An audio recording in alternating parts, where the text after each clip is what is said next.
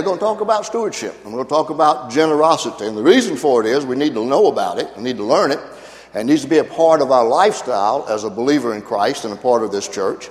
But we've gone through our budgeting process, began in July, developed that budget. Many of you had input into that for our 2016 financial plan of ministry. Last Sunday, you affirmed that. You voted yes. And then you also selected 10 deacons. All of that is noted in your bulletin for today. And the theme of that financial plan of ministry is the power of generosity. As all of us practice generosity the way the Bible teaches it to us, think about the power that we have together with the stewardship of people here in this church and what we can do beyond what we are doing for the glory of God. This week you had your stewardship commitment cards mailed to you asking you to be prayerful about making your stewardship commitment for the coming year, asking you to complete those cards and bring them next Sunday. We'll place them on the open Bible on the altar table, and we'll pray over them, asking God to bless those commitments and the people who make those commitments. Now, today we're going to hopefully give you a challenge about making that decision and about some prayerful guidelines for your life as a steward and how you manage the things that God gives to you about money and material things in your life. We're going to look at a section of Scripture that has been maybe a little bit skewed in its translations and some people because it uses the word shrewd and that Jesus affirmed that word, but we'll talk about that a little bit later on. But when we come to talk about this particular parable in Luke 16, it's a parable that talks about our money, our possessions, and how we handle them to the glory of God and what pleases Him. And that's not just one incident or isolated teaching, because out of the 38 parables that Jesus told, 19 of them, out of 38 parables, 19 of them dealt with how we handle money, our finances, and how we do it all for the glory of God as we handle our material things. So this is a challenge for us today about generosity as well as about the total concept about stewardship. Because stewardship is more than just giving money. Stewardship is a lifestyle, and it regards all aspects of our life, including our money. And a life reflecting good stewardship is one which uses time and money and spiritual gifts all to the glory of God. See, our good stewardship involves how we make our money, how we give our money, how we invest our money, and how we spend our money. And as believers in Christ, followers of Him, we want to do it, or should want to do it, always to honor and glorify Him. Now I want you to watch and listen to this video. It's actually a 3-point message that you can take home with you in about 2 minutes, okay? Listen to the video.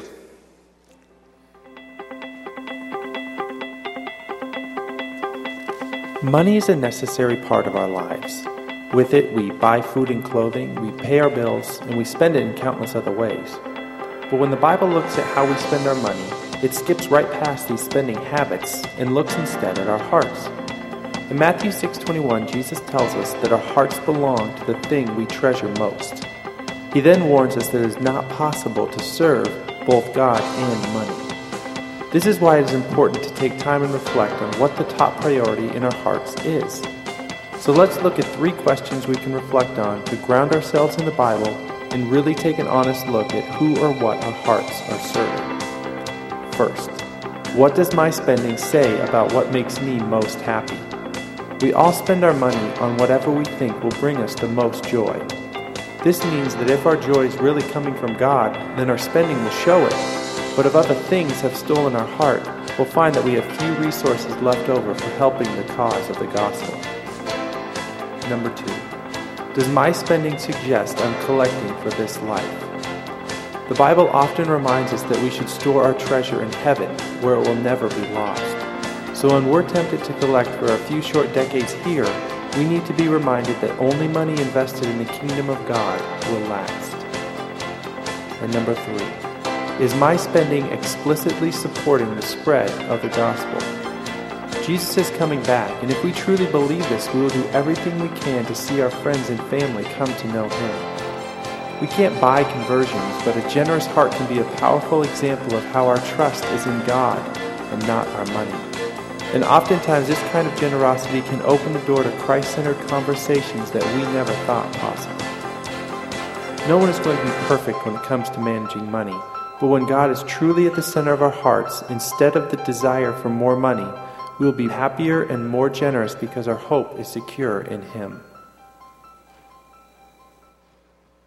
Well, there's a great message there in that quick video, and things to think about, take home with you. In fact, those 3 great points are very concise 3-point message right there. Now, let's look at the scripture for today. The parable that my heading in my Bible, NIV translation, says the parable of the shrewd manager. Now, you might have it as a dishonest manager or whatever. But let's start looking at verse 1 in chapter 16. And notice, first of all, who Jesus is telling this to. Jesus told his disciples. This is followers of Christ. So we say this is part of the early body of Christ, the church. And so that's who we are today. Because he wants us to make sure we understand these principles about generosity revolving around stewardship, okay? So here's the story. He said there was a rich man whose manager was accused of wasting his possessions. So he called him in and asked him, "What is this I hear about you? Give an account of your management, because you cannot be manager any longer." The manager said to himself, "What shall I do now? My master has taken away my job. I'm not strong enough to dig, and I'm ashamed to beg. I know what I'll do so that when I lose my job here, people will welcome me into their houses." So he called in each one of his master's debtors. He asked the first, "How much do you owe my master?" 800 gallons of olive oil, he replied. The manager told him, "Take your bill, sit down quickly, and make it 400. Then he asked the second, "And how much do you owe?" 1,000 bushels of wheat, he replied. He told him, "Take your bill and make it 800. The master commended the dishonest manager because he had acted shrewdly. Now that's kind of the turning point in this story right there. The master commended the dishonest manager because he had acted shrewdly. For the people of this world are more shrewd in dealing with their own kind than are the people of the light. I tell you, use worldly wealth to gain friends for yourselves, so that when it is gone, you will be welcomed into eternal dwellings. Whoever can be trusted with very little can also be trusted with much. And whoever is dishonest with very little will also be dishonest with much. So if you have not been trustworthy in handling worldly wealth, who will trust you with true riches? And if you have not been trustworthy with someone else's property, who will give you property of your own? No servant can serve 2 masters. Either he will hate the one and love the other, or he will be devoted to the one and despise the other. You cannot serve both God and money." Now, just a quick listening to that, hearing, reading it, whatever. You might be wondering, how did the owner in here, and Jesus telling this story, commend this, what we would say is a dishonest steward? You know, he obviously has stolen. Looks like he's stolen from his owner, right? The master. Well, that's nothing new. That's still going on today. According to the U.S. Department of Commerce, employee dishonesty, in other words, employees stealing from work, cost American business over $50 billion annually. Isn't that something? That's a shame. Well, I think the best word to describe this manager in our story today would be the word Jesus uses, and it's the word shrewd. Now, sometimes we might think that's a negative word. Shrewd? You really want somebody in the kingdom of God to be shrewd about their money? Well, listen to what Jesus says that it means. I mean, what the Bible dictionary says that Jesus used that word. The dictionary says that being shrewd means being marked by clever, discerning awareness. So that means clever, you're smart, and discerning awareness. Now, when you go back and you look at this man in this story, I think you can see, yeah, I believe he was. He was pretty clever, and he was discerning about his awareness. Now, it also helps us understand this story when we understand how life back in that day went. Oftentimes, there would be absentee landlords or owners of property, a vast amount of property, and they would leave a steward or a manager in charge of it. And they'll be going away and then come back and call them to account. In fact, Jesus told a lot of stories that revolved around that same thing. There would also be those who would be managers who had a right to say, well, you know, I can get a commission out of this sale. The owner, the master, would say, I want you to get this much for this crop, or whatever the product is, for the wheat that's here in the story, or the olive oil that's in the story. And then the manager for the owner could get a commission out of that. You're in sales, you know something about getting commission. So that's kind of what he was doing. Maybe that's what he was giving back to the people. He was foregoing his commission when he called them in and had them to rewrite their bill. He was giving up his commission so it would look better to the owner. Now I want you to notice something else about this story. And Jesus puts this in here in kind of a sly way, and we have to kind of read it carefully to pick up on it. But Jesus tells us here that there are really only two kinds of people in all the world. He divides the entire human race into these two groups. Some are what he called people of this world, and the others are what he called people of the light. Now, which group do you think you fit in? Well, let me give you some help about deciding that. People who do not have a personal relationship with God, who have not come to embrace what God's love did for you on Calvary's cross, where he sent Jesus Christ to die for your sins so that you could be forgiven, your chains could be broken. Then he says, you're of this world. And this present world is not all that there is. There is another world. This world is temporary. There is a world to come that is eternal. This world is physical. There is a spiritual world. On the other hand, there are those of us who have embraced Christ as Savior. And we have walked out of the darkness of sin into the glorious light of the kingdom of God. In fact, the Bible says that God is light, and in him there is no darkness at all. So you need to decide this morning, which group are you? In which group do you live? And so are you a part of the world, or are you part of the kingdom of God? Now, when you look at this crooked manager, look at the concept of his stewardship, you've got to look at what he did. And it kind of relates to us as well, the shrewd manager. He knew he was facing a deadline. The master had come back and called for accounting. He evidently got word of what was going on. Maybe this guy was taking 50% in commission. Who knows what was going on. But he knew he was facing a deadline, and he formulated a plan, and he acted before the opportunity was gone. Now you translate that into our life today, and it's like this. In the area of stewardship and giving for the kingdom of God, we're facing a deadline. None of us live forever. We've only got our lifetime on this world to leave our mark and to do it financially. And the other thing is, do you have a creative plan? This guy was shrewd. He had a creative plan. He was crafty. You know, do you have a creative plan to influence your world before that deadline? Are you letting opportunities pass? So that leads us then to look at, as we consider our stewardship, not just as we come to this time of promoting our budget and asking you to make stewardship commitments for the coming year, but always in your life as a steward. You need to make a decision about stewardship that will affect the rest of your life and how you will use what God has given to you for his glory and to make an eternal investment and to leave your mark on this world as a child of light. Now, Jesus gives us three principles of generosity. But before we talk about those, I want to tell you why he does that. There are two reasons. Number one, our generosity needs to be focused for it to be productive. You know, it's one thing to be generous, but it's another thing to be foolish with your money and just give it away.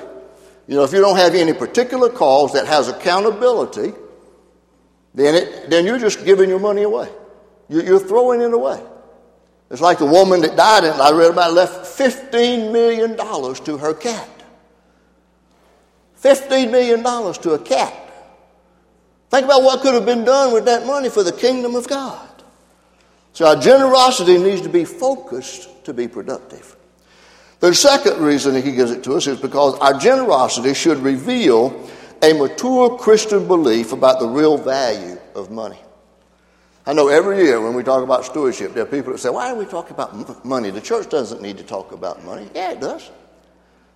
When there are 38 parables and 19 times Jesus talked about money and stewardship, and you look at the people who haven't managed well what God has given to them, the number of people by bankruptcy, the number of people who are underwater, literally some of them now after this flood.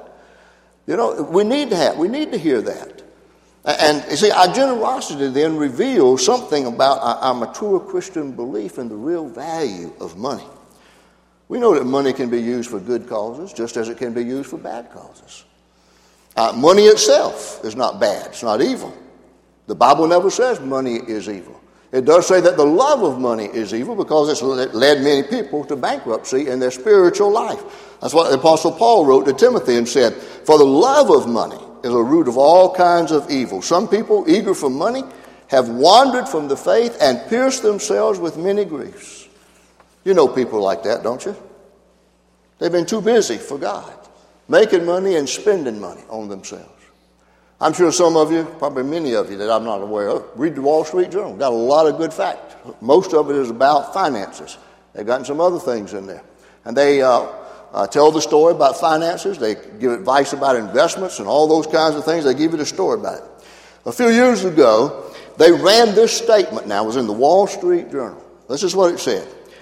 Money is an article which may be used as a universal passport to anywhere, everywhere, except heaven.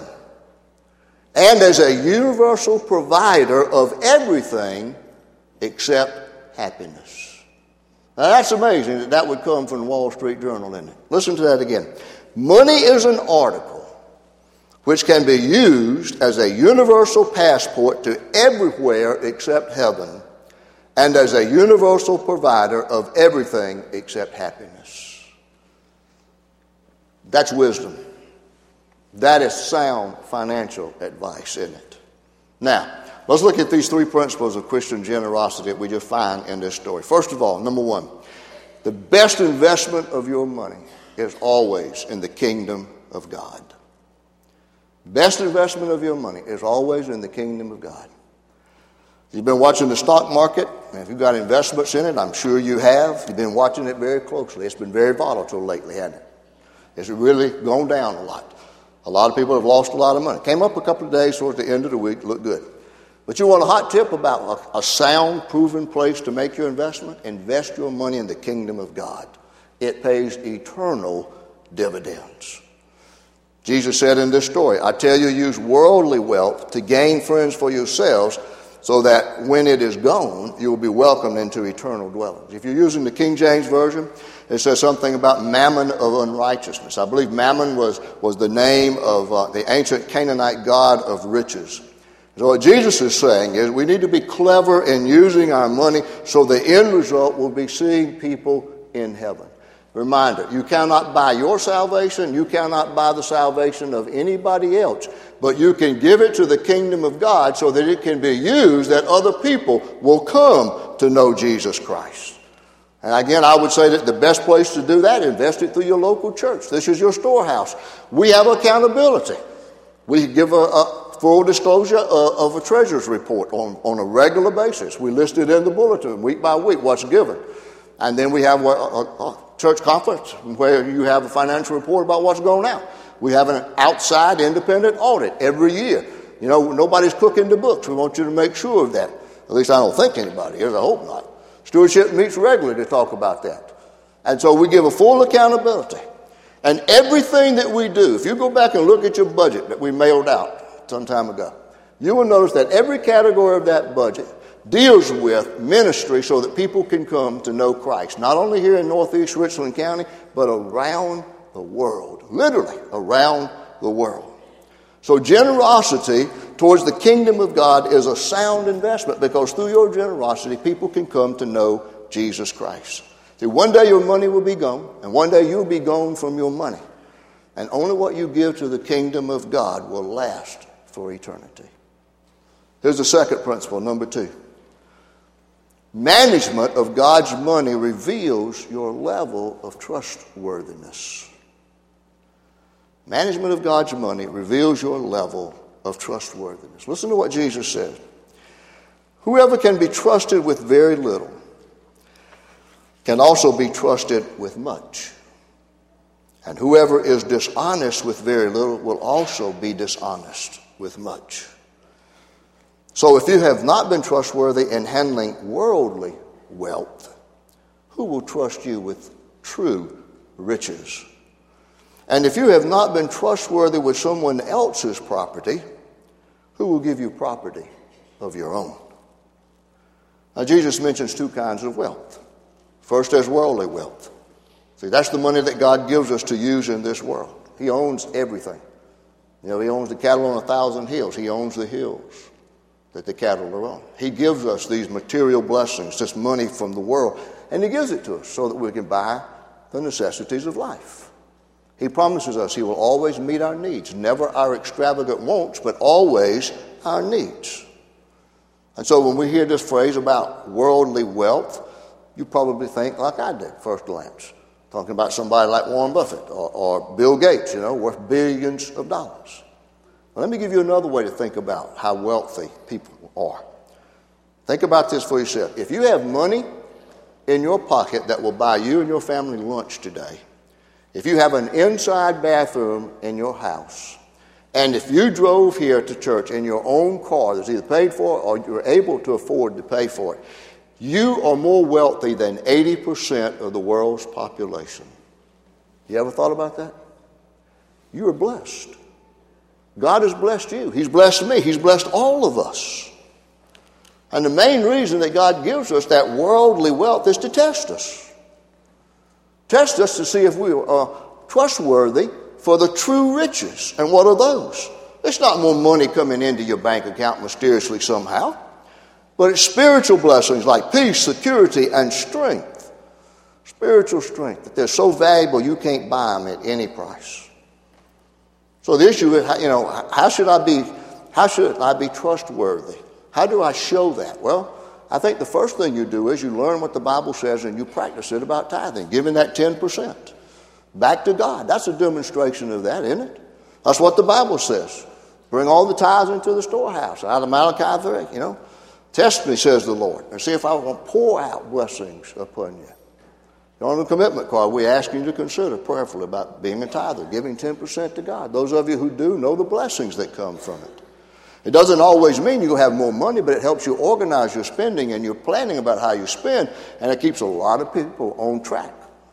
That's one of the blessings about that. See, and God has made it so easy for us, hasn't He, when He says 10%. Most of the time I can figure it out without the use of a calculator. 10%. All right, suppose you're making $30,000 a year. That's an easy figure to work with. And you say, okay, what would a tithe off of $30,000 be? Well, what would a tithe off of $30,000 be? $3,000? $3,000. And you say, man, that's a lot of money to give to the church. Isn't it? $3,000 out of my income? And you say, it'd be easier if I made more money, right? All right, let's say you bumped up from making $30,000 a year till you make $1 million a year. Okay? You hit it big. You're making $1 million a year. What would be a tithe off of $1 million? $100,000? Who's going to write a check to the church for $100,000? You see, it gets more difficult the more money you make, right? It's more money you got to turn loose of. That's not the issue. The issue is faith and trust in what God says. To give Him that 10%. See, God wants to know how well you are managing what you have now for His glory and in obedience to what He says to His Word. Now, here's the third principle He gives us. Your level of generosity reveals the devotion of your life. Look at verse 13. Jesus says, no servant can serve two masters. Either he'll hate the one and love the other, or he will be devoted to one and despise the other. You cannot serve both God and money. Jesus makes it very clear. Just like I said, it's cut and dried. You're either of the world or you're of the light. He says here, you can either serve money or you can serve God. How about serving God with your money? That's what He's really challenging us to do. You see, money can be used for a lot of different things. It should not be the Lord of your life, but it should be used to glorify the Lord of your life, who is the Lord Jesus Christ. So your level of generosity reveals the devotion of your life. If you're devoted to the money, and that's your Lord, you're going to want to hold on to it. You're going to want to grudgingly give it. If you give anything and you're going to want to hoard it and you want to hold on to it and keep it, it's mine, I earned it. Nobody else has a right to it. Who is God to ask for 10% of it? But if you're a true, devoted follower of Christ, you recognize that He paid the price for your salvation. Every blessing comes from God, and that you are dependent totally upon God, and you love Him for that. And lovingly and generously and willingly and cheerfully you give back to him for his glory. I think the baseline for giving for a believer is the 10%, and then generosity begins over and above that. And so I ask you to be in prayer about that for this coming week. As you make your stewardship commitments and in the years, months and years of your life. Young people, you need to learn this principle, practice it the rest of your life. Everybody, wherever you are in life, one of these days you're going to be separated from your money. Will it have made a mark in eternity for the glory of God?